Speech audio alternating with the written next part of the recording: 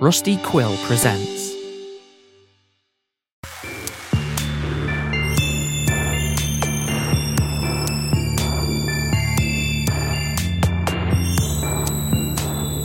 Hello, and welcome to another episode of the West Side Fairy Tales Horror and Lit Club. This for March 2021. We're a third of the way, or a quarter of the way, a fourth of the way through 2021 already. How weird is it? It doesn't feel like 2020 is over. 2021 is 25% underway. I have very much the news of the time. I just got the first shot of my Moderna vaccine today. Me and my wife both got ours.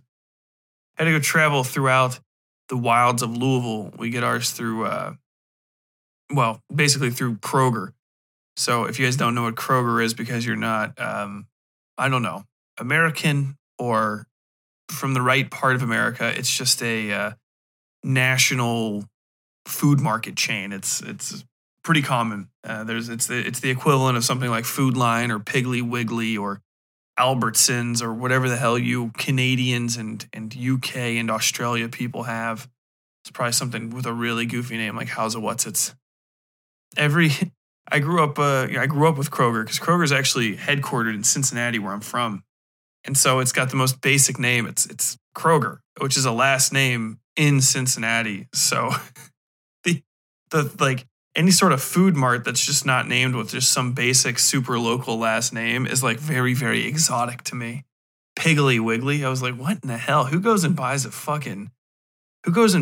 like a box of cereal from a Piggly Wiggly? How weird is that? Food Lion. What do you get? Fancy?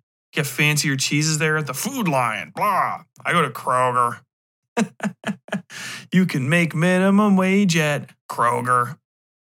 But we went out there and got the Moderna vaccine, which in a roundabout way let me explore parts of Louisville that I would never normally go to for any reason, just different suburban communities. You know, Krogers are never really located in the at the heart of a entertainment district. They're not really next to museums and the like. So you really do get to see more of the city when you go to Kroger. And I discovered that despite my belief that I lived in a pretty nice part of Louisville, even the parts that are supposed to be worse than mine are better, and they have nicer Krogers, which was really disappointing, and I didn't expect to be disappointed by it retroactively, that my Kroger is so bad.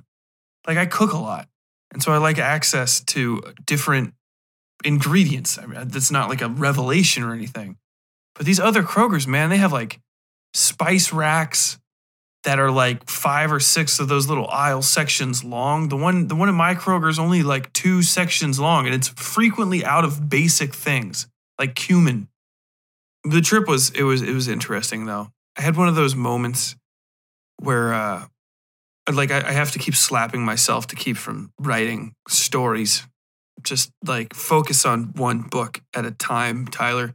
The things I got going in my head right now, I'm running at least like 5 different storylines, trying to get them figured out before I start typing them out. I've got the one that I'm typing out that I promised myself I would wait until like April or June to start working on. I'm already neck deep in it.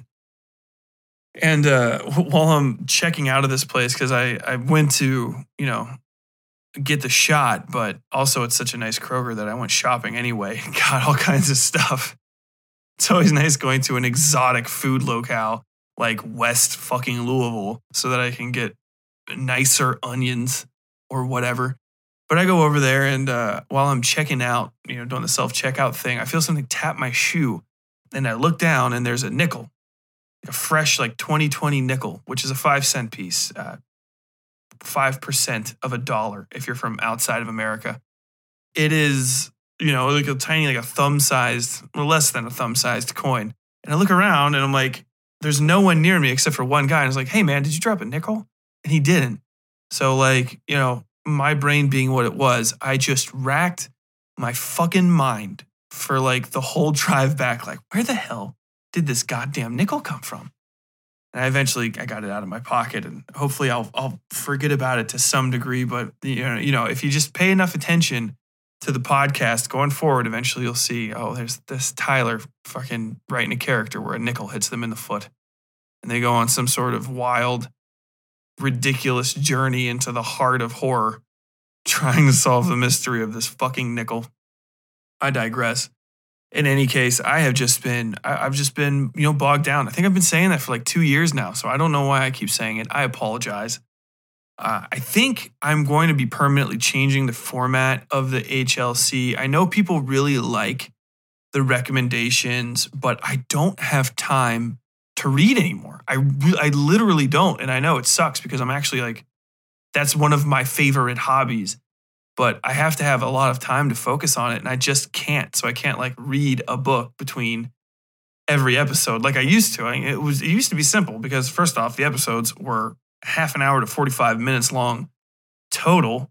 And, some of them were stories that were spread out over multiple episodes. Now I'm putting out 2 50-minute episodes with, all the bells and whistles a month, and having to write a similar amount for the next year's thing. And so I'm just doubling up on all this work, and the muscle that enjoys a book is the same muscle that writes it. And so like if I write and then I end up reading, I'm just kind of like emotionally exhausted to try to get into a whole nother fictional universe. And I also have this thing about cross-pollination where I don't like reading too much while I'm writing something because then the other person's work affects mine to a degree. Not like I'm stealing anything or anything like that, but more like, I don't know. It's kind of like trying to cook one sort of food in the same kitchen as another completely different type of food. The smells can get intermixed and it can throw the taste off. Yeah, I don't have time to get that together. And I really respect people that are book reviewers now, because like it must be that would be impressive to just constantly be reading these books. But I think I've mentioned this before. I think that's what's wrong with a lot of these reviews that people do, where it's like, man, bit long, suspicious. I suspect that maybe reading 10 books a week is probably overloading you a touch. And it sucks because I feel like I'm letting you guys down, not reading a book and telling you to read it or not read it. But I can't keep it up. And the thing is, I don't have a warm embrace to every book that I read. I'm not a non-critical reader. I tear shit to pieces while I'm watching it, while I'm reading it.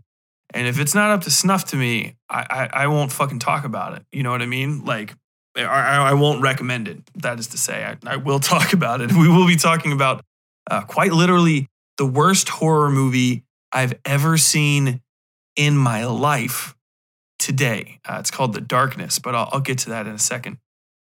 The point is, in addition to just even trying to read books to find ones to recommend, because, when I started off the podcast, I had a lifetime of favorite books. And most of the ones that I listed are things that are in my top 10, or top 50 books of all time. It was easy to talk to about the ones I loved the most, or that, were really striking to me. But then I got to a point where I was just kind of like forcing myself to read through things and hoping they were good. And like a lot of the books that come out, they're not good. I'm sorry. Your local reviewer might be lying to you. It's weird.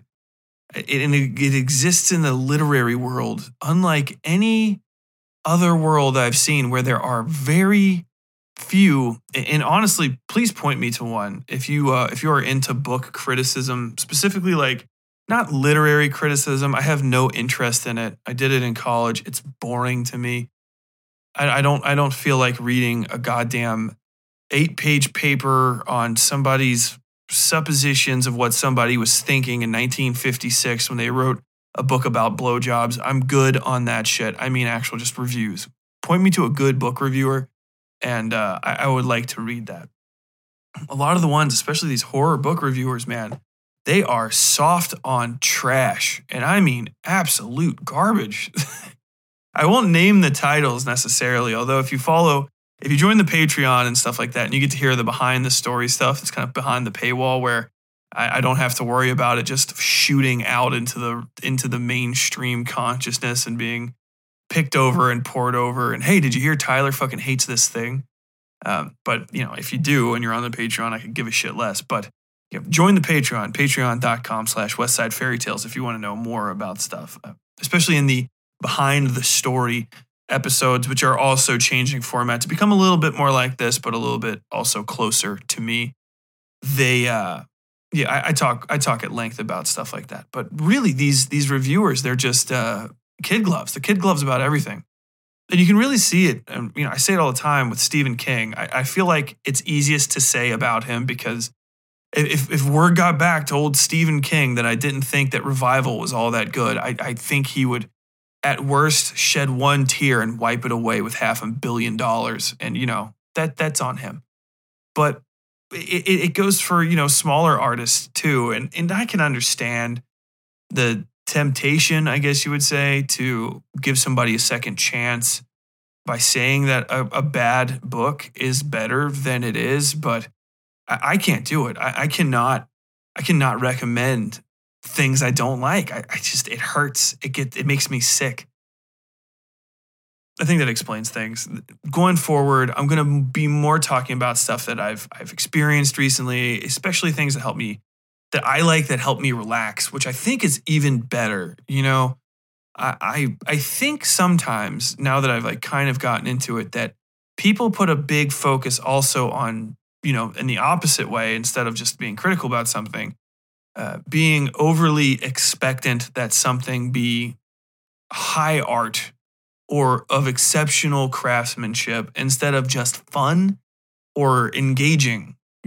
Sometimes you do need to let your brain get massaged. And, hey, for the purposes of this, I feel like that's fine. But also, I still do stand by be more critical. If you like something because it's trash, like it. But admit that it's trash. I've been watching a lot of anime, and it's not all good. Some of it's been some of the worst shit I've ever seen in my life, but I enjoy it because it's trash, I feel like, and that's fine. But I'm not going to go around recommending it, or worse, actively telling people it's good when it's not, because I feel like that does more damage than good overall. So as the Horror and Lit Club continues, I might be reading again at some point, but unfortunately these words aren't going to write themselves, and I just don't have the time. It's horrible. I guess that's the trade-off.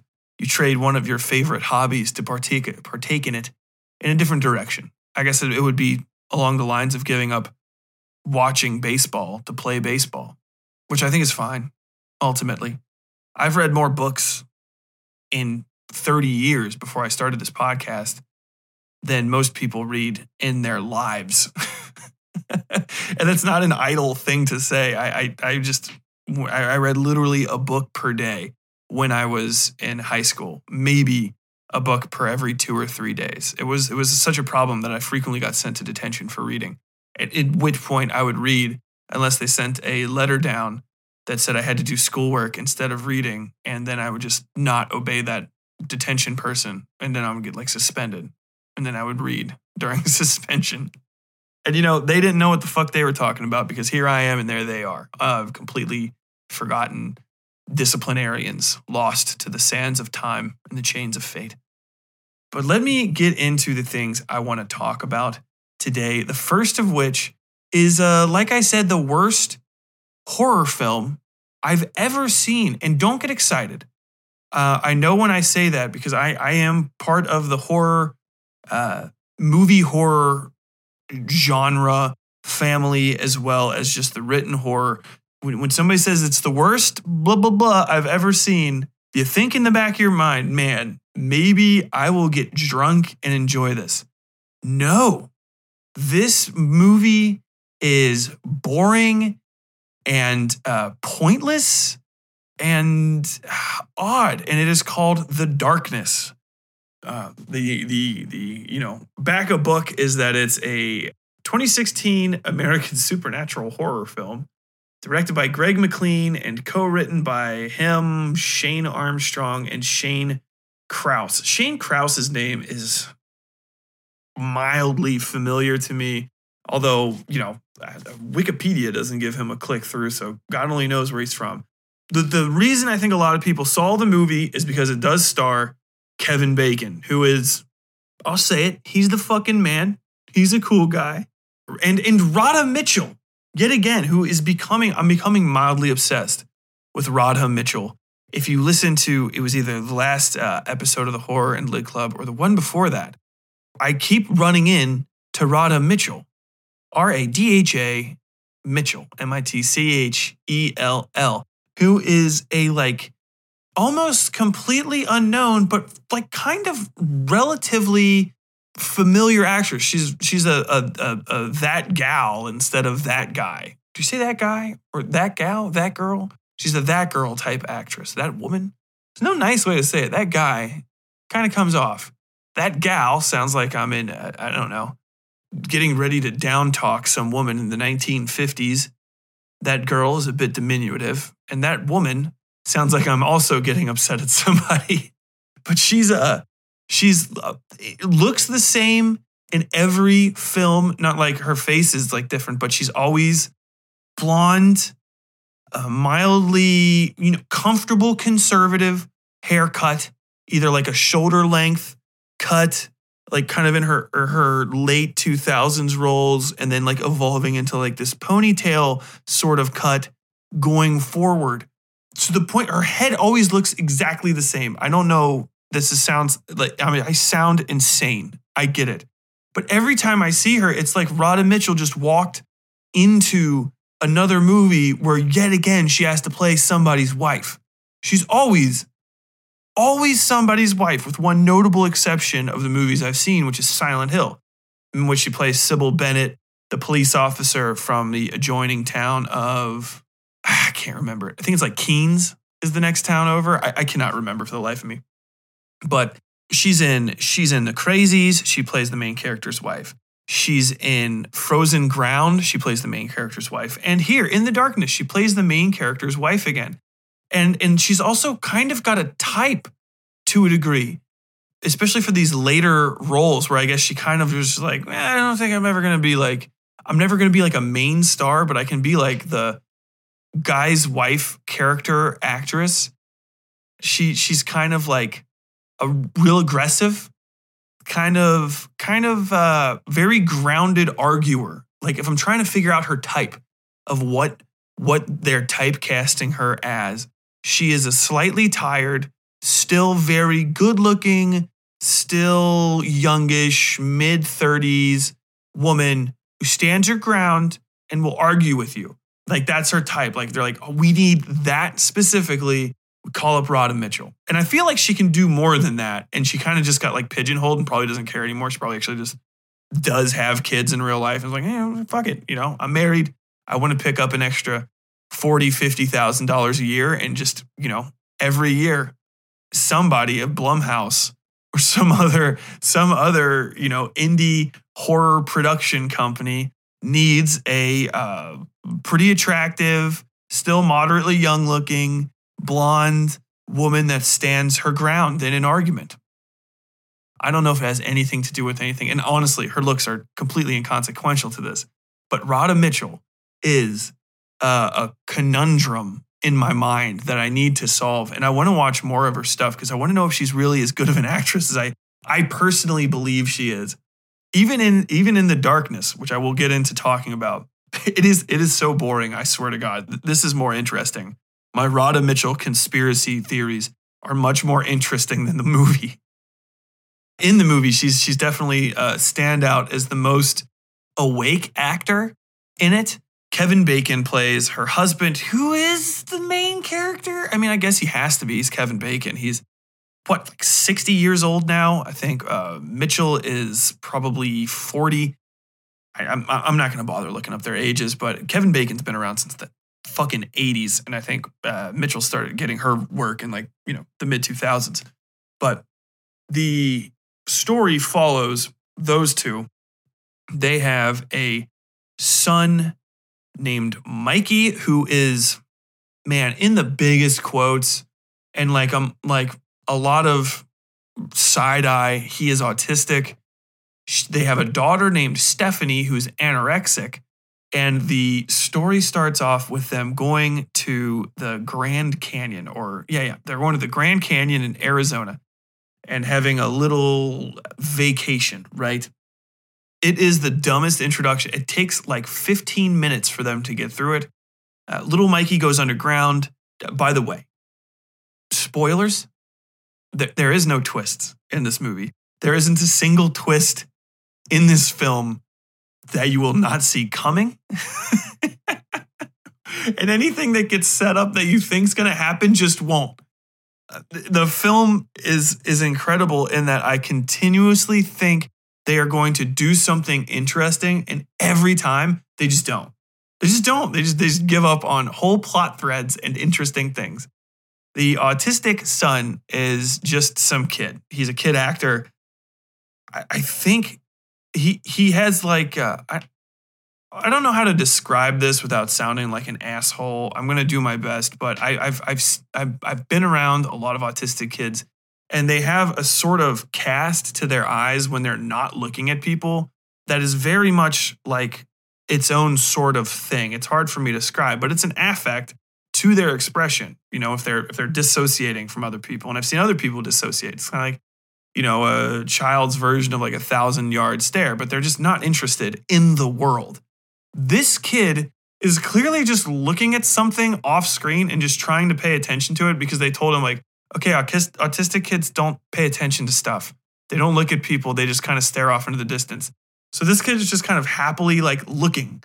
And it's so distracting because he's clearly just looking at stuff off screen that is part of the production. You know what I mean? So maybe it's just me, but I can like see him looking at like the camera stands or like watching people walk around in the background.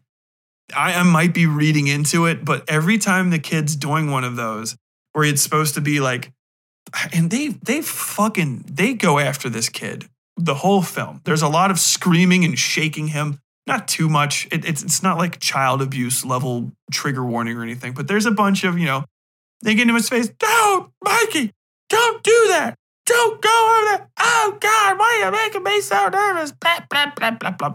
That stuff.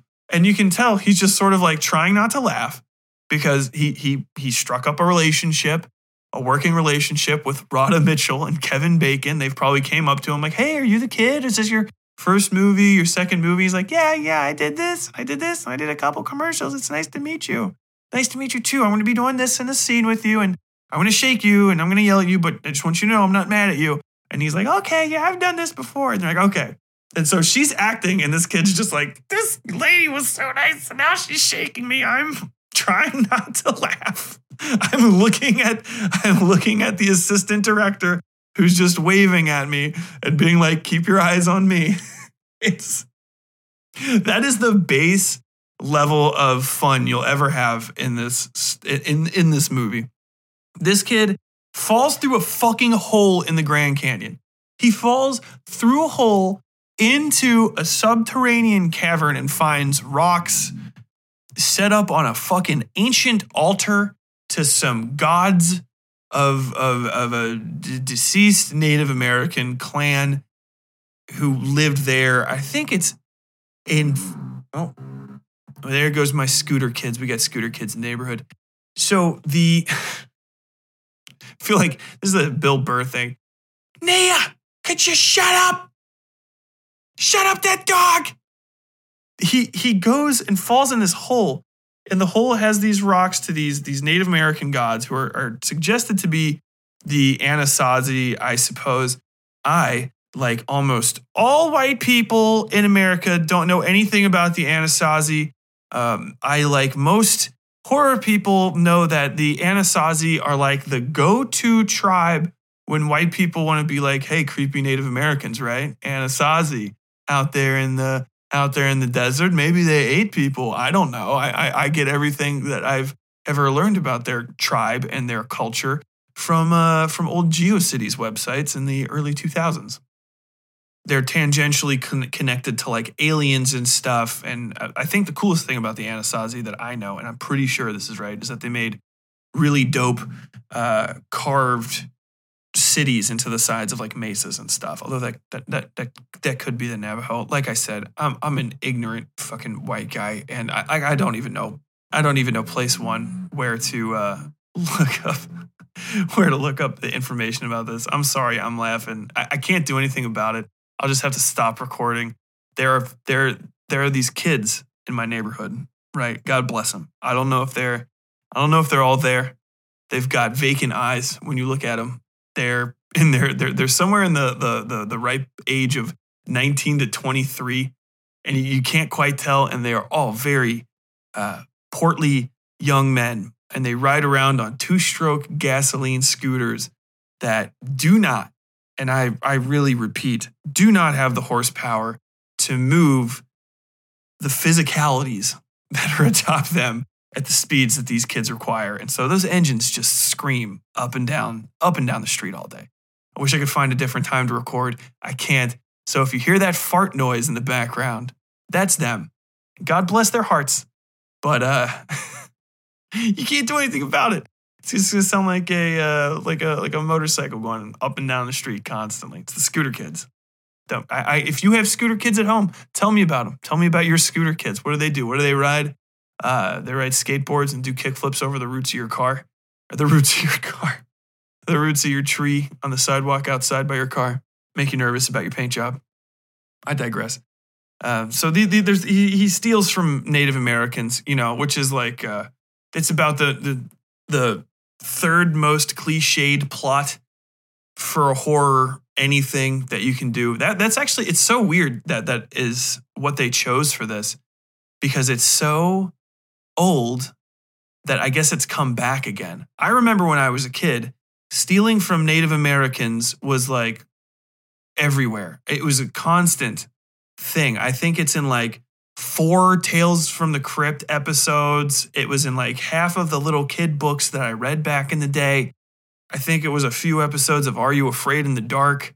It's just like if you find in their Native American stuff, artifacts and all that, don't touch them or leave them alone. That's especially prevalent actually where I'm from. In Cincinnati, we have something called the Serpentine Mound. I cannot remember. Was it the Ohio Indians? Lakota. I think it was Lakota because everything's named after Lakota in Ohio. But we had Native Americans in our area, and they have all sort of burial mounds and stuff. One of them is called the Serpentine Mound, which is freaking huge. It's a gigantic thing. You can go, you can look at it. You're not supposed to walk on it. People walk on it. And then there's burial mounds throughout the rest. Like one of the parks that I went to had a big burial mound right in the woods there, and it had little, don't go on the burial mound. Don't disrespect the burial mound. This belongs to the. Literally, sorry, I cannot remember, much less pronounce the very specific name of the people that were buried there. So, I'm used to this, and it was especially odd because we would find stuff everywhere. It's the Ohio River Valley. It's like the first people that we displaced in America were all up in there. And, it's not uncommon to find flint arrowheads and all sorts of stuff just like in your backyard. So everyone was constantly feeling like they were getting cursed because they would find stuff. Sometimes you would find like, falsies, things that people that are fake or kind of look vaguely Native American. Some girls lost turquoise bead bracelet from the 80s that you find, and everyone's like, oh my God, this is an ancient Native American artifact. And then you look at it and you're like, these are beads strung together with plastic string, unless I don't think that's them. I don't think they made this. But the darkness, the kid takes the things. So he falls into the ground deep.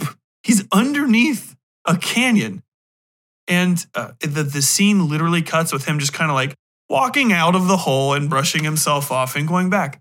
He's never even missing, which is insane to me because first off, he's supposed to be like very autistic and like debilitatingly so. Not like the worst you could possibly be. And I'm sorry, I'm stumbling over how to describe this, but he's supposed to have a lot of real insular behavior. He's not very exploratory. He kind of just goes and gets put where people believe him. And like he stays there. And that's kind of why they're okay. You know, like he's like, all right. He doesn't wander off, except for this time. He wanders off. And there is, these scooters are killing me. And there's no reason why he comes outside. Like, how the hell did he find his way out? Like, this was a hidden chamber of this religion that's underground. But I guess it just has like an exit. And the exit is literally next to their cars. So like they could have just gone in there too from that direction. And he just walks out. And it's never explained. Like they're never even really that worried. And then it's just like the darkness, you know, the little title screen comes up. And then from there, it's every Blumhouse film you've ever seen. You know, just a little this, a little of that. There's some minor spooks. Was that a shadow? Oh, weird handprints. It's bullshit.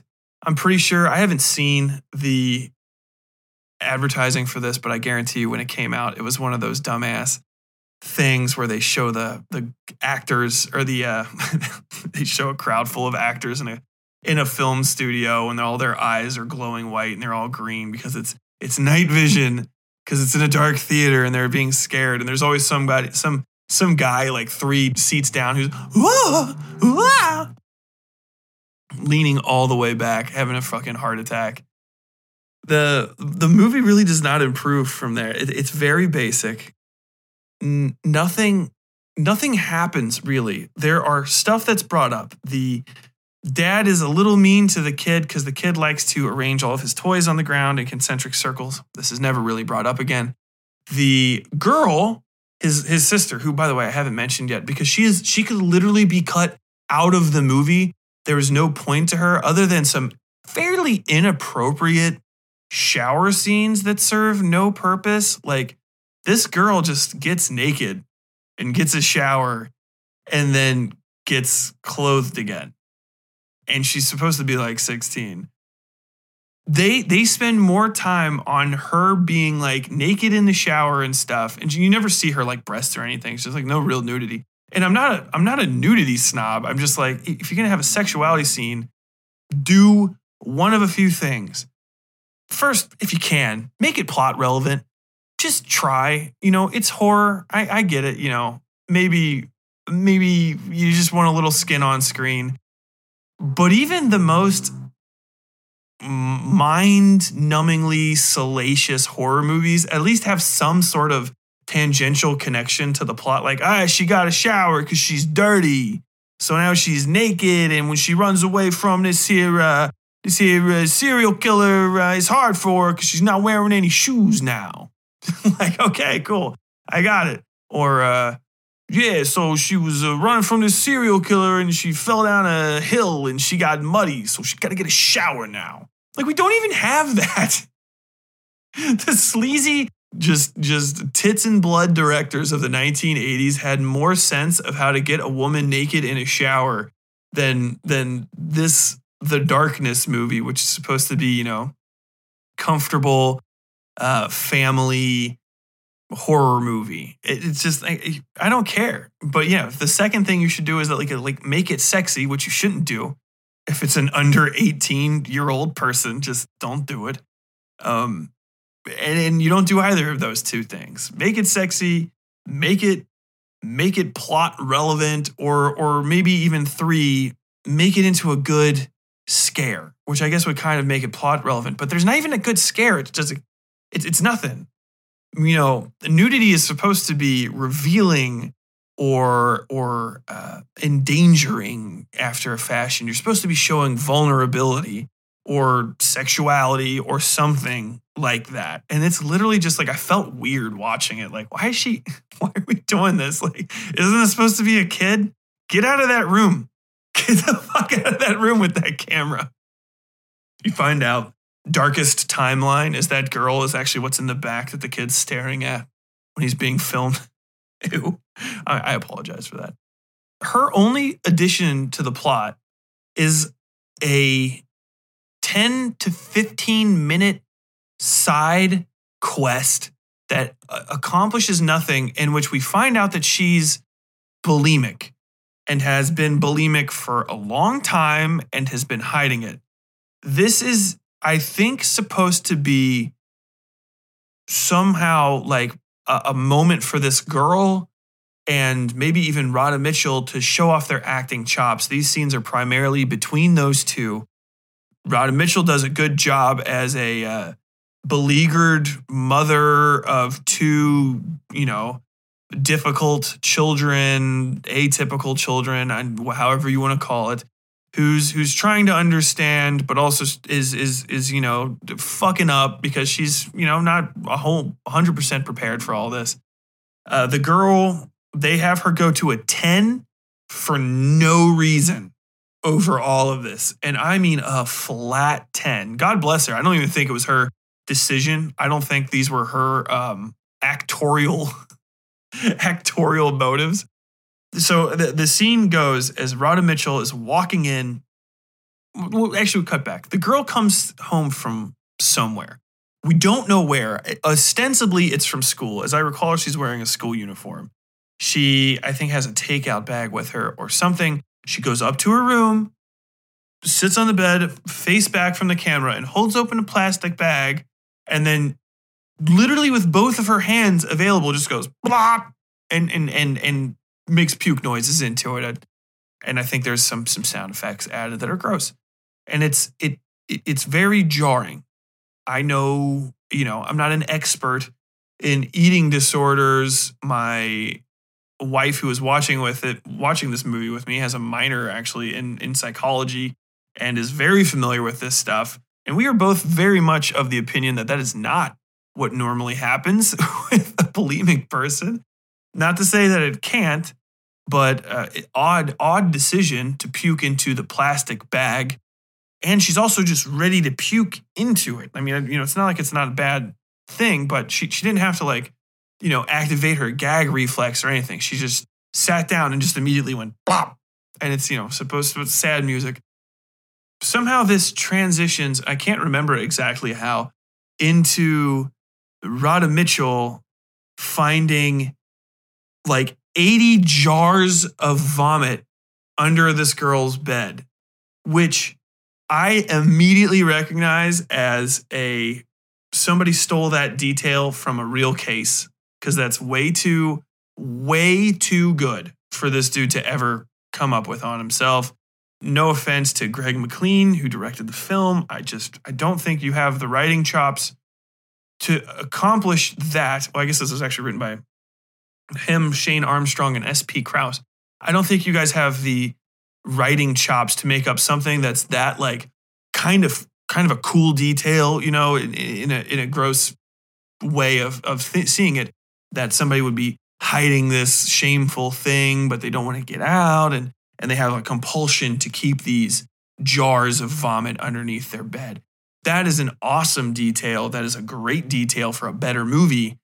It's so striking because it's really it really looks good. Like the set designers just found every jar they could at like 3 antique and thrift stores and filled them up with stuff and put like little bags over the top. They're like tied up with like rubber bands or string, or the jars are shut. It's gross and it's very revealing, but it's not well done. The reveal is bad. First off, because they're jars and she was puking into a goddamn plastic bag earlier. So, your whole detail is lost. There's no connection besides the fact that she's sat on that bed, between the bed and the girl and the things that are underneath it. If you would have, like, just the basic language of cinema, right? You have this beautiful, she's got a nice, like, girl's room. It's well kept, white everything. It's all lacy and pink and cute. Wonderful, unstained, unblemished.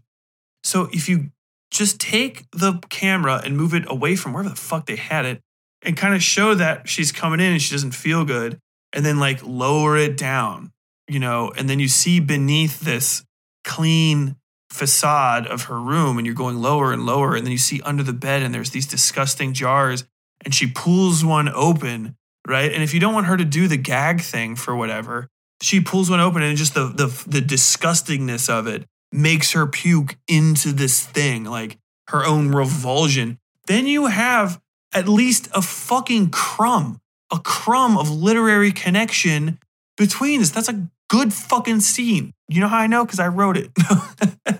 But then she clasps it up and she hides it. And then you pan the camera back up, right? And you lift us back out of that bit of darkness. But now, every time you go back in that room, if you do that early, every time any character's in that room, every single person watching that film is going to go, oh my God, what the fuck? What if they find what's underneath that bed? Like, bro, could you imagine? Like, her mom is right there and she's got all that shit underneath that fucking bed. That's disgusting, bro. I hope she doesn't find out. Oh no. Have the moment where mom drops a sock from the clean laundry she dumps on her daughter's bed, and her daughter just makes way too much of a problem of picking up the sock. She's jumps across the room and says, "No, I've got it, Mom. Get out of my room. Get out of my room." Rhoda Mitchell can be like, I don't know what to do with you. I'm so sorry. Blah, blah, blah, blah, blah. And then you can see how that secret is negatively affecting her relationship with her mom. And that's what they were trying to do. It's very apparent. But instead, what we get is Rhoda Mitchell just finds it, just without the girl in the room. And then it has one of those, like, the girl comes in the room and you see it, and then it's just a fucking bloodbath from then on. They are screaming at each other. I think the daughter pushes the mom up against the wall, and they're fighting, and Kevin Bacon comes home and he's fighting, and blah, blah, blah, blah, blah, blah, blah.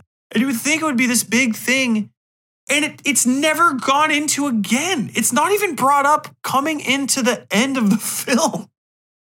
The boy with the magic rocks has nothing to do with this. The monsters have nothing to do with this. They never use it against her. She never has to confront this aspect of her personality, her secret keeping, her shame, her issues with her body, all of these potential great character moments that we could have.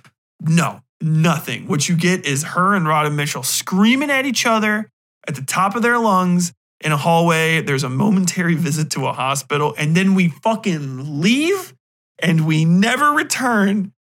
The worst movie I've ever seen. It gets more boring.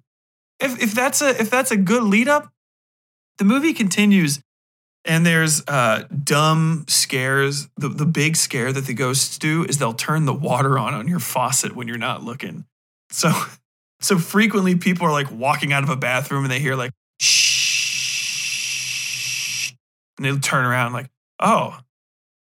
Somebody I didn't leave the cold water on full blast in the sink. What's going on here? They're never nervous enough either. Like, it's just like they walk over like, oh, maybe I did leave it on. Plink, and turn it back off. I would have been like, what in the fuck? Like, dude, babe, get in here. Get in here. The water just turned on by itself. My wife would come in. Don't try to scare me. You asshole, what the fuck is going on? We wouldn't cuss at each other that much, but, that's how like a normal person would react. But they just see the water comes on like, huh? Turn it off. So dumb. Cool stuff doesn't even come out of the sink. If you're going to be in a horror movie, god damn it, and your fucking sink turns on, make gross shit come out of your fucking sink.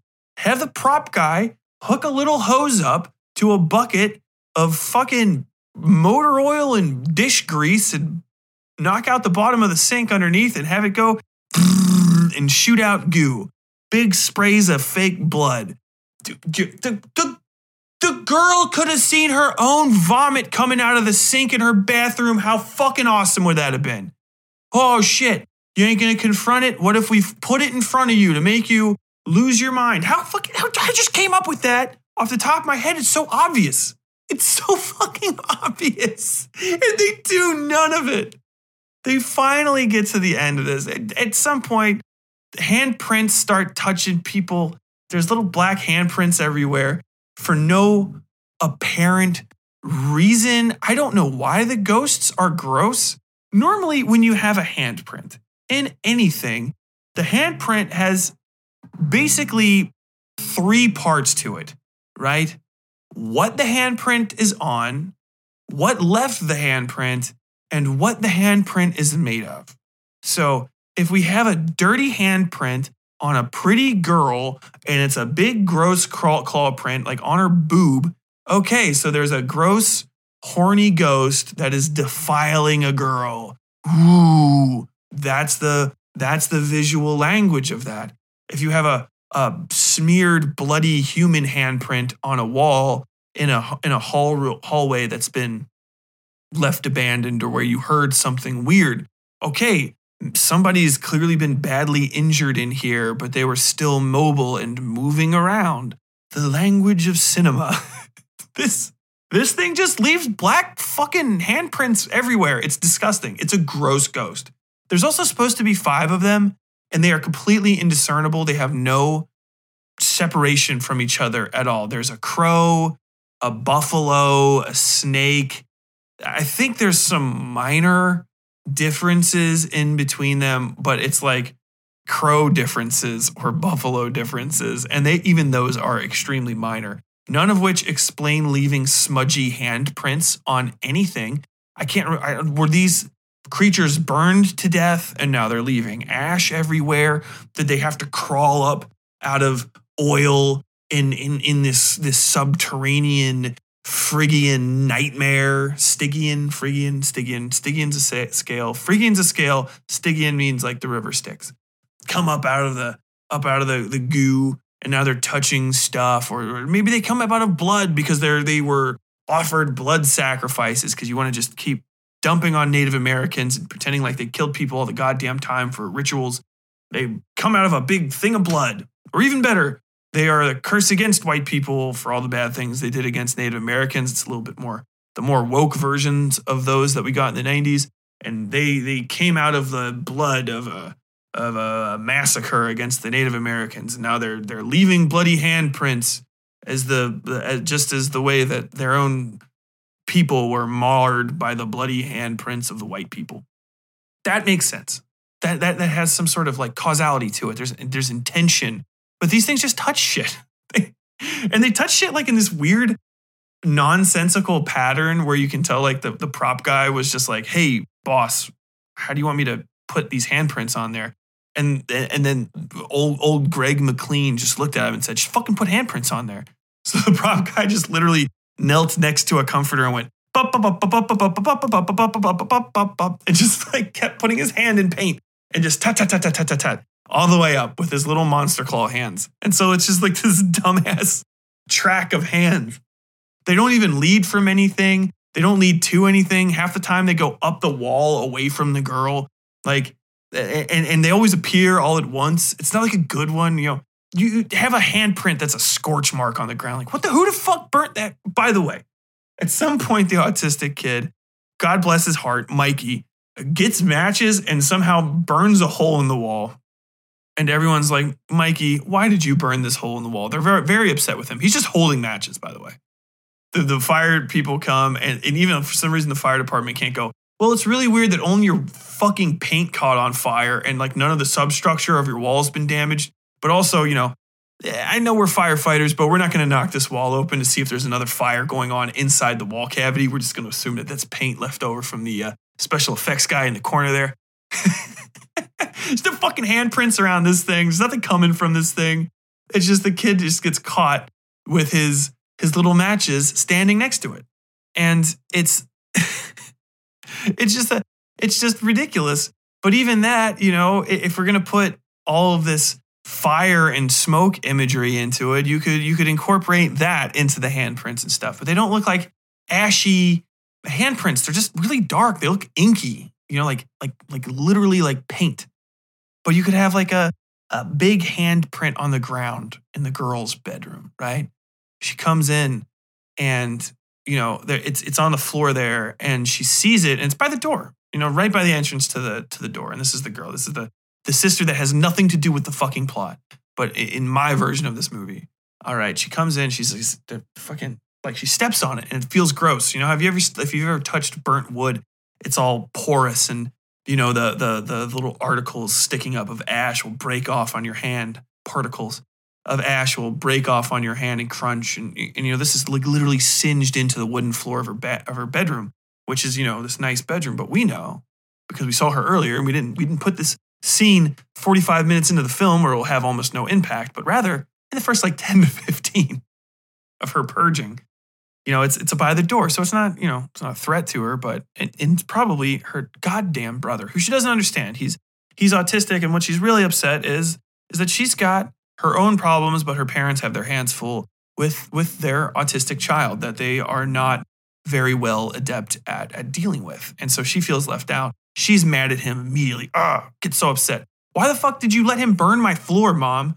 And they're like, he would never do anything like that. And then like the sister goes and looks in the junk drawer or whatever. And it's like, the matches are gone. If the matches are gone and he can reach in here and you never put the child safety locks on here, you know how he likes to get around the house and explore. We can add that detail, which would explain why he fell in a fucking hole in the goddamn Grand Canyon and somehow came back. You don't put these child safety locks on these things. He's still 8 years old. And he gets around and he gets in shit and he set my fucking floor on fire. It looks like a goddamn handprint. Blah. And so, it's a little bit, and Rhoda Mitchell's, don't talk to me like that. I'm still your mother. Like, we're doing our best, okay? And she's like, who are you doing your best for? Clearly not him. But when she says it, she's really saying, clearly not me. So, you have that first establishment and just that little efficient scene that takes 5 minutes. If you stuck that in there, then you have the kid connected to the fire, which he's never fucking connected to up until he sets the wall on fire in the last third of the movie, apparently. You have the connection to the fire. You have a reason for the handprint to be there. You have a reason for her to be mad at Rhoda Mitchell. And you have a reason for Rhoda Mitchell to start getting like, curious about her room.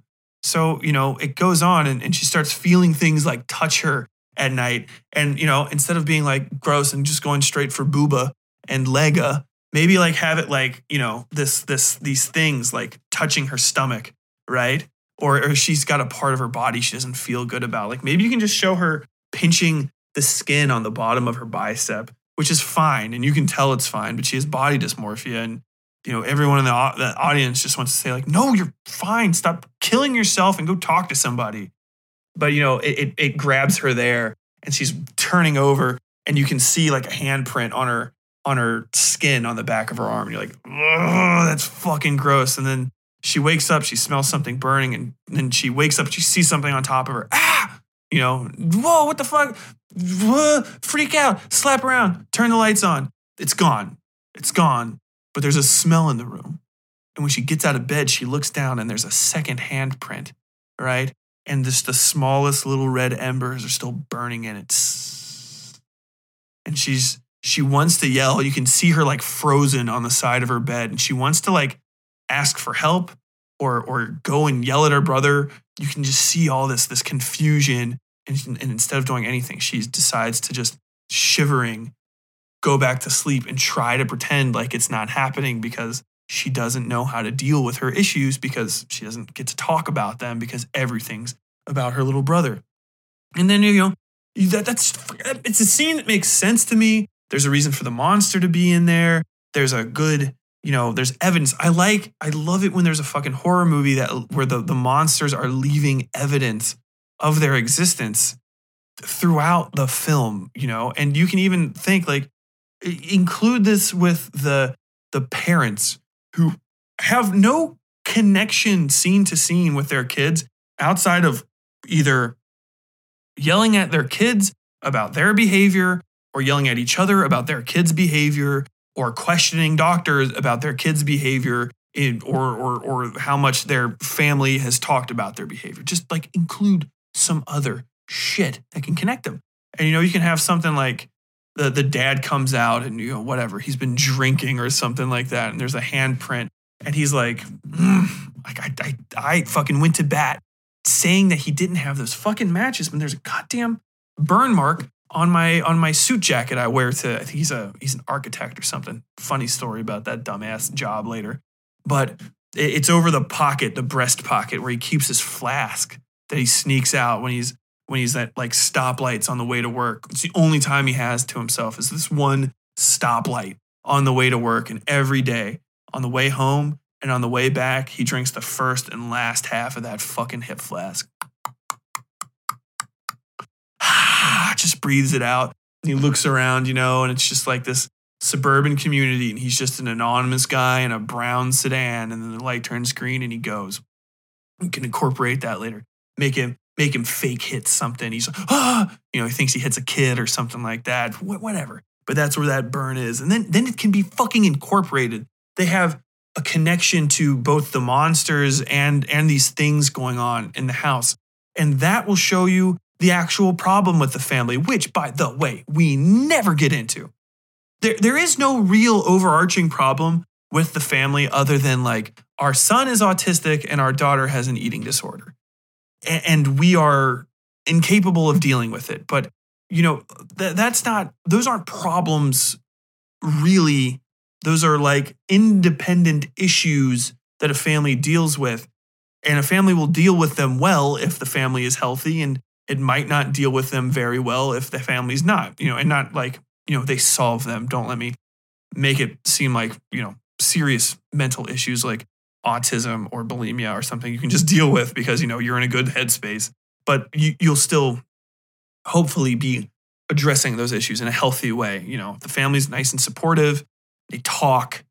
That's good. And that can help you kind of get past, if not these actual issues, a lot of these side symptoms, the lying, the suspicion, the blaming problems on the autistic child, because honestly, it's easy to blame things on him because he can't defend himself because he doesn't know how to articulate literally anything. He barely talks. And, if you get into the heart of, we need to communicate, we need to trust each other better, that's what's going to make our family healthier. And that's the real monster that we brought back with us from the Grand Canyon.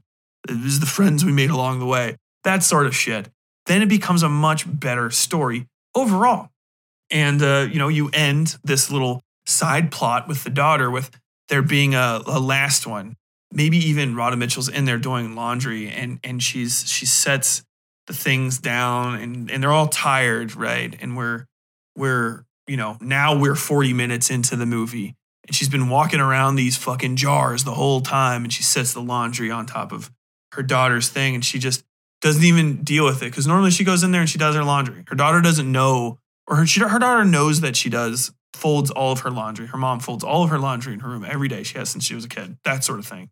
Put that detail in there. 2 seconds. Mom, are you going to come in here and fold my laundry all the time? I'm 17. I've been doing it since you were 7, so it's not going to change. Something like that. Real quick. And, maybe even make mom like give her a look like half like, you think you're actually going to do it. And then also half like, I like doing this. Even if it's work for me. I like folding my kids' laundry and putting it away.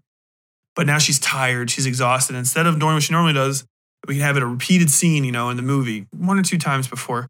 Even in the other room, she dumps the laundry out and she starts getting it done. And instead of doing that, she just sets it down. She just walks into this kid. And this kid's got her own fucking bedroom, own bathroom in her bedroom. The lucky bitch. But she goes into her kid's bedroom and just looks down in the sink and just sits there. And then she hears like shh, and she's like, "What the hell?" Shh, shh, shh. And she smells something like, "What the hell is that?" And then when she goes back in there, she's like, "What in the hell?" And she looks at the ground and there's just those little embers burning away and another handprint. And this one is on the opposite side of that little space between the bed and the door. It's the third one and it's right next to the leg of the bed. And she's like, "Oh, Jesus." And she goes and grabs a little bit of water from the thing and she confusedly splashes it on it, not knowing what to do. And it steams up and she's like, "Oh, God damn it." She goes in and grabs a towel and, maybe tries to find like a worse towel and goes in there and she leans down and she's scrubbing it. And then she goes, because it burns her right through it. And she goes, boom, and kind of throws the towel underneath the bed. And then when she does it, she hears clink, clink, clink, clink, clink, clink, clink. What the fuck? The hell is that? and she pulls up the bed skirt on the side of her daughter's bed, and then it's the reveal. All of these jars, all of this secret is just there now. And it's just the same, the way it's done is just from the other angle. From, the daughter's space will be the window and the bed. And then the mother's space is the door that she always comes into, but also the bed where it's the medium spot between her and her daughter, where she does her laundry, where her daughter sleeps. And the camera's on the other side, and it pans down as she looks in. And then when you really see it with the light, the backlighting from the hallway, you can see through these jars, and they're just this separated liquid with the hard stuff at the bottom and gross yellow floaty. Oh, it's just a fucking nightmare. And she's just like, she can't figure out what it is. And then right at that second, something walks through the fucking hallway. And then she doesn't know what to do. There's a hole in the fucking ground. There's this fucking shit. And then there was a noise in the hallway, and she's got to figure out what it is because she's home alone with her son, and her son can't make that much noise. She runs down the hallway, and she goes into Mikey's room, and the goddamn wall's on fire.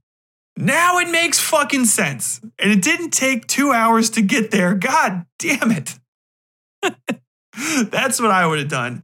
I am literally coming up with this off the top of my head. Even if it's not that good, I think it would fucking work better than just, what happened? He's got some matches. The dad, it's just an aside to this. The dad has the fucking most, me and my wife are crying, the most hilarious subplot in this film. So he is Kevin Bacon, right? And, Kevin Bacon's a good looking guy. He was a better looking guy in the 1980s when he was like 30 something. Now, in 2016, when this film is made, he's not a bad looking guy. I'm not being ageist, but, he's a man of a certain age, which is an age that's at least 20 years older than his wife. He is a professional architect of some sort. And he's got the big job. They do one of those. They do one of those speeches. His boss comes in and talks to him, and it's, are you ready for the big job there, Peter? And I think his name's Peter. You ready for the big job there, Peter? And he goes, whoa, you know me, boss. I'm always ready for the big job. And boss is like, oh, yeah, you always get it done. I don't even know why I doubted you. Anyway, here's our new employee, a arbitrarily smoking hot, dark-skinned girl from fresh out of college who knows you from college. She is the world's only fan of corporate architects. And she's here to work for you. And she comes in and I don't know who this actress is. She's a complete nobody, new whatever. And she comes in and she's just doing her best. And she's a little bubbly, poofy hair, got her little bag and her little book and her, oh my God, Professor, whatever the fuck your name is. I don't know if you know this, but I was a huge fan of you back in college. You taught like a lecture series in my Architecture 10973 course with Mr. Blah, blah, blah, or Mr. Leahy.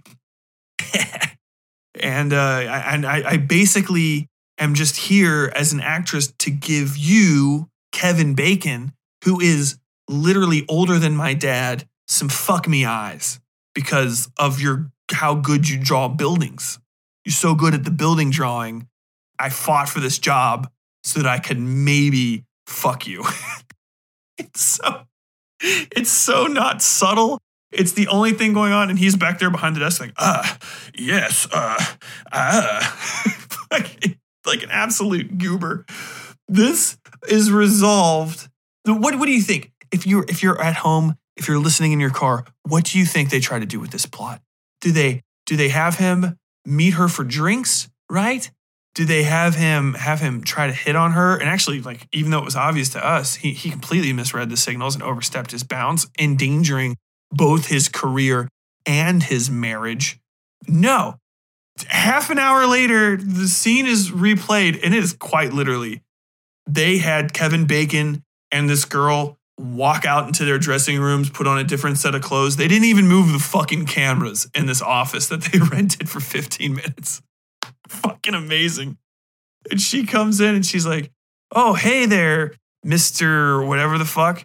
I just want you to know I'm enjoying my job. And he's like, well, oh yeah, I'm a little distracted. I've been running behind on time.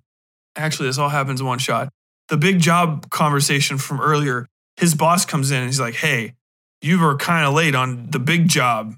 I don't know if you know this, but your employment with us could be in jeopardy if you don't get it done. And he's like, but I've been here for 35 years doing a good job. Why wouldn't you keep me on? I was Mr. Good Job. And he goes, well, yeah, you are Mr. Good Job. I don't know what I was thinking. And he leaves. It goes nowhere. The girl comes in like almost immediately after. This might be two different scenes. The movie is it's such a fucking bowl of milk. I cannot tell the different parts of it in my mind. I can only remember the scenes I thought were the most funniest. This girl comes in and she's like, yeah, you're just pretty great. Hey, I'm supposed to be helping you on the super project. Well, do you think maybe we could talk about it tonight? Maybe over some drinks? And he rebuffs her so hard. It's stunning. He just goes, well, I don't know if that would be professional. He like barely even thinks about it and just completely shuts her down. And he shuts her down so hard. It was like she was just literally asking to fuck him and not just, asking him out for drinks, which, well, okay, fair enough and inappropriate. Aggressive for like even some of the most aggressive people I ever know, asking your boss out for some like sex drinks. I would have tried to like maybe ease in, like, hey, maybe we could talk about it over dinner. Because I mean, worst comes to worst, you're like literally asking your boss if you want to get shit-faced with him. Try over dinner. That makes more sense. But he shuts her down so hard, it was almost rude on his part. We were like, what the fuck, man? Who do you think you are? 95-year-old graying Kevin Bacon to shut this young girl down so hard, you fucking prick. We were just like fucking laughing our asses off. The movie ends after this. It just fucking ends. They hire some random Latino women to come in. That's right. Peter's boss, who's an absolute prick, gives him a number to a spiritualist. Because earlier he's talking with his wife, who is played by a woman I very fairly sort of remember, but I can't remember where the hell I've seen her in. And she's like, I believe in ghosts. Do you guys not believe in ghosts? And they're like, well, our house is haunted right now, but we're going to dance around that we believe in ghosts. And then he just gives her they give him a number to a spiritualist later who's like these two this Latina woman and like her niece or granddaughter. And then they come over and they exorcise these fuckers' house. And portal opens. The kid goes through the portal. They're all chanting, and the kids are the monsters are gonna eat him or something. But the boy is not afraid. Ooh, you're too afraid. Anyone who's too afraid won't be able to do this. And he goes, oh, don't worry, I can't be afraid. And then he just goes and puts the things down. So his emotional detachment and his crippling inability to connect with people has saved the day. So that's the darkness, which, there's a lot to talk about, but I cannot recommend watching it. You will not have a good time. You will not be able to drink yourself into a spot where you will enjoy this film. Possibly you have already liked this film and watched it because of reasons. And in that case, don't be offended by me saying it's very, very bad. And I would be stunned that anyone likes it. Like what you like. But that is The Darkness, directed by Greg McLean. Quite literally the worst horror movie I've ever seen. Simply because there's almost no movie in the movie. It is utterly devoid of spirit, sense, conviction, direction, and heart. It is The whole time, if you ever do watch it, just try to gauge scene for scene how little Kevin Bacon wants to be there. As an addendum before I end this, at the very beginning, they have one of those like husband and wife in bed together scenes where it's supposed to be like, hey, I want to kind of touch on your body, wife, for reason. Hey, man, if you be sexually attracted to your partner, that's great. That's a healthy thing. But they have no chemistry because both him and Rhoda Mitchell were here for like 5 minutes. He just reaches over and they are under the covers, right? They are under the covers together and he reaches over in the direction of her booba and there is a hard, almost jarring cut to where he's actually like sort of feeling her up, but it has changed so that the entire comforter is over her body and Kevin Bacon is in his boxers on top of it, kind of like just wiggling. It's one of those things, it's over pretty fast, but when you see it, you'll be like, what the fuck is going on here? The darkness. Let me, before we talk about the last thing for the day, let me remind you, if you enjoy this, please go ahead, give us a like, subscribe, do the stuff. You know how to do the stuff. You're not dumb. YouTube podcasts have been out for 1 million years now. Head on over to Apple Podcasts and give me a review. I don't think I've ever gotten a review for the Horror and Lit Club. I think I got maybe one and people told me to shut up. And, a lot of people don't like it. But if you're here and you enjoy it, if you enjoy the real podcast, the West Side Fairy Tales portion, and you're just listening to this, just take this time when you're not doing anything important, because listening to this is not important. Go and check it out on Apple Podcasts or on CastBox or on whatever. Stitcher. Do people still use Stitcher? And give us a rating, give us a review. Hit that 5-star. Just say, Tyler, man, you're great. And I'll say thank you when I see it in my emails that I get that remind me constantly that my show is underperforming. The other things that you can do is join the Patreon, patreon.com/westsidefairytales for more content like this delivered straight to you. I am in the process of trying to figure out how to connect it to our Discord. So very soon, the Discord is going to have special tags or whatever. I think they're called roles.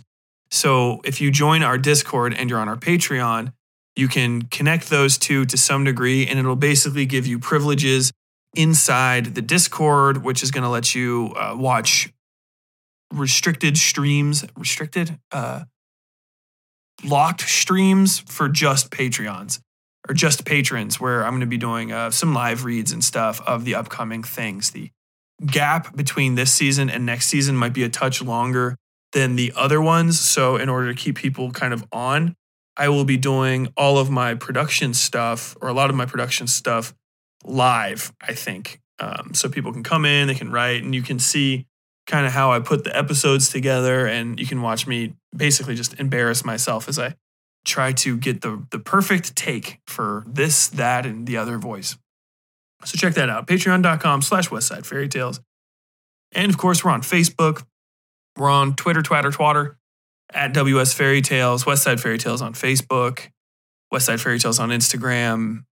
The Discord should be linked on the Facebook, and I will try to remember to put a invitation to it here. So, always just go try to find that. And we're on Reddit too. I keep trying to be regular on Reddit, and I just can't do it.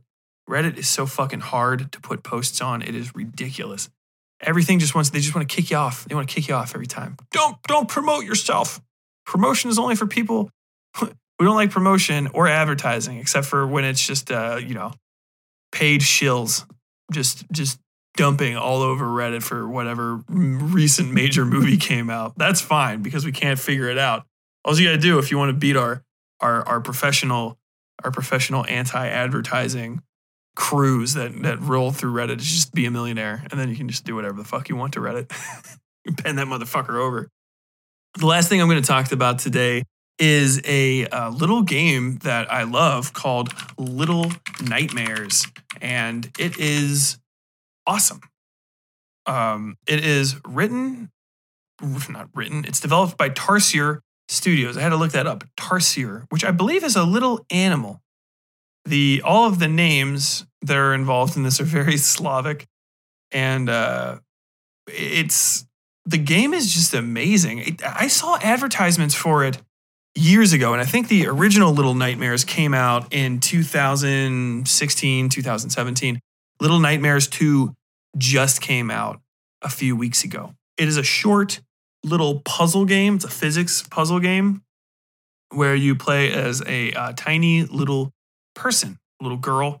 In the first one, a little boy. I think in the second one, their genders are completely inconsequential. You can't tell. Nothing changes. And they're both so young that there's no difference really in their voices. And they exist in these horrifying worlds that kind of defy explanation. Basically, it's got a real strong Wallace and Gromit feel. That's going to be so wrong. But it does have a really powerful connection for me to like old claymation stuff. Things I don't want to say The Nightmare Before Christmas because that might immediately make you start thinking Tim Burton style artwork, and that is very much not it. Although I believe Tim Burton would appreciate this the content. It's a lot of skewed, crooked lines and just amorphous pseudo-human creatures. And it's all in this big, the first entire game takes place on a super massive boat called the Mall. And I won't spoil anything more than that, just because some of the reveals, even though there's there's literally no talking, there's no exposition in this game at all, but you can still get a good deal of information just by how powerful the setting is, the set dressing and the little details of what's going on. Literally, there is no intelligible language used in the game at all, save for the occasional little tutorial things that pop up, like press B to turn on your flashlight, press right trigger to pick things up. The puzzles are great. There's a lot of climbing, a lot of dropping things, trying to figure out how to do this. A lot of the monsters are sound and sight based, and it's basically you're trying to evade. You can't really fight back in Little Nightmares. In Little Nightmares 2, there is a small amount of combat, but it's so small, it's really more about timing. Really, so if you could beat a timing puzzle, you can beat the combat, and it doesn't take an expert Tekken player to get through the games. I would say they're extremely approachable, and they're not gruesome, although they are scary. They're very, very scary, but there is no real gore that I can recall. There's a lot of unsettling imagery, but I would 100% recommend this for, almost basically all ages. Probably anybody over 8 or 9 could for sure take this. Like 13 and older, honestly, 13-year-old kids are probably like, it's kind of lame. Just because they're trying to seem cool. There's no blood in this. Man, I wish this had some like metal music in it. I don't know what kids are like these days. That's what I was like when I was 13. I try to be cool. I read Stephen King, man. You ever read a Stephen King book, dude? Like, bro, what if your high school teacher was what if he was a fucking vampire, bro? What would you do then? What if your car tried to kill you, dude? What if your car tried to kill you, dude? Actually sounds like a guy I went to high school with. But Little Nightmares is amazing. I can't really talk too much about it. That's the thing. When if you get something like The Darkness, which is so stunningly bad, I can talk about it for forever because just the decisions and stuff that they make are so interesting. But with Little Nightmares, I want you to enjoy it, first off. I would feel bad if I spoiled. I even feel like I spoiled a little bit of it already, but probably you'll forget anything that I said if you want to try to play it. And then by the time you remember, you see what I was talking about, you'll be like, oh shit, Tyler did say that. That's fucking awesome. Yeah, it's just great. You should play both of them. They're very cheap. They're on Steam. Actually, they're not very cheap. The first one is like $20 and the second one is $30. I'd say there's about 7 hours of content in each of them, but there's a lot of replayability, a little bit of replayability, because there's stuff to find in the background. The first game has a whole chunk, 3 full levels of DLC, I guess you would say, added onto it at the start of purchase that you can just get to, and it's an entire new storyline with a completely different character, and it's great. And you should definitely check it out. But that's just like a full-on recommendation. Yeah, I can't talk about it anymore. I burned myself out talking about The Darkness. So I think I'm gonna wrap it there. You know, an hour and a half is long enough for one of these episodes at any given time. So with all that said, much love. Don't forget the new episode of the podcast is coming out next week, Fridays, and please support us on Patreon if you like the regular podcast. I really just put these out so that you guys can, know who I am kind of as a person and like get to talk to me. I don't like mysterious authors. I don't appreciate it. Maybe some people do, but especially considering the kind of stuff I write about, I want you to know that I'm not I'm not whatever you might think of me. My characters are my characters. They say what they say, and half the time I have no idea where they're coming from. So hopefully, you don't associate them with me too much.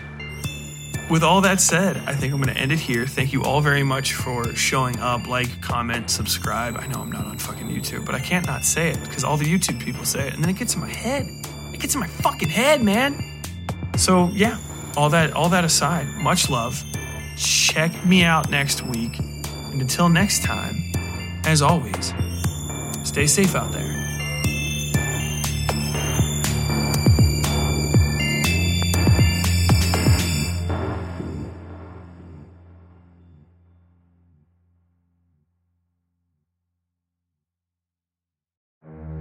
Something's not quite right in the quiet mountain town of Targrady, West Virginia. Months after a local teen was lynched in the dead of a hot summer night, 2 men stand charged with murder in what the majority opinion considers to be an open and shut case. But Adelaide Stevenson, a young crime reporter from Charleston, is finding out the smallest cracks in the official narrative run far, far deeper than she could have ever expected. Join Adelaide in West by God as she navigates small-town secrets, the dubious ethics of her own profession, and the dark whispers of an ancient creature, known to some as the Witchem Woman, who prowls the shadowed hollers that lie between night and nightmare. Sent on overnight assignment to cover the start of the trial, Adelaide quickly realizes the story she's been told, and been telling, doesn't make sense.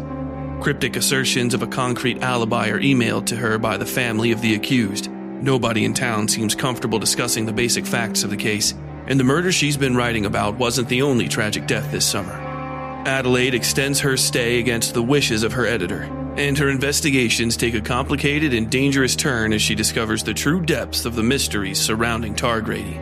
The only real evidence from the night of the murder may lie in the hands of a notorious local crime family led by an enigmatic woman known as the Fetid Queen. Local authorities seem to grow more hostile by the hour, and even Adelaide's own career might not survive this assignment. Featuring an eclectic cast of characters ranging from violent and horrifying to outlandish and fabulous, West by God is a must-read novel for anybody who enjoys Twin Peaks, Stephen King, and all the creepy places you find just off the path in the woods. It is the debut novel of Tyler Bell, a USMC infantry combat veteran, former crime and courts reporter for the Charleston Daily Mail, and creator of the award-winning West Side Fairy Tales horror and dark fiction podcast. Due for release by Henlow Press in October of 2023. Learn more at westsidefairytales.com/westbygod.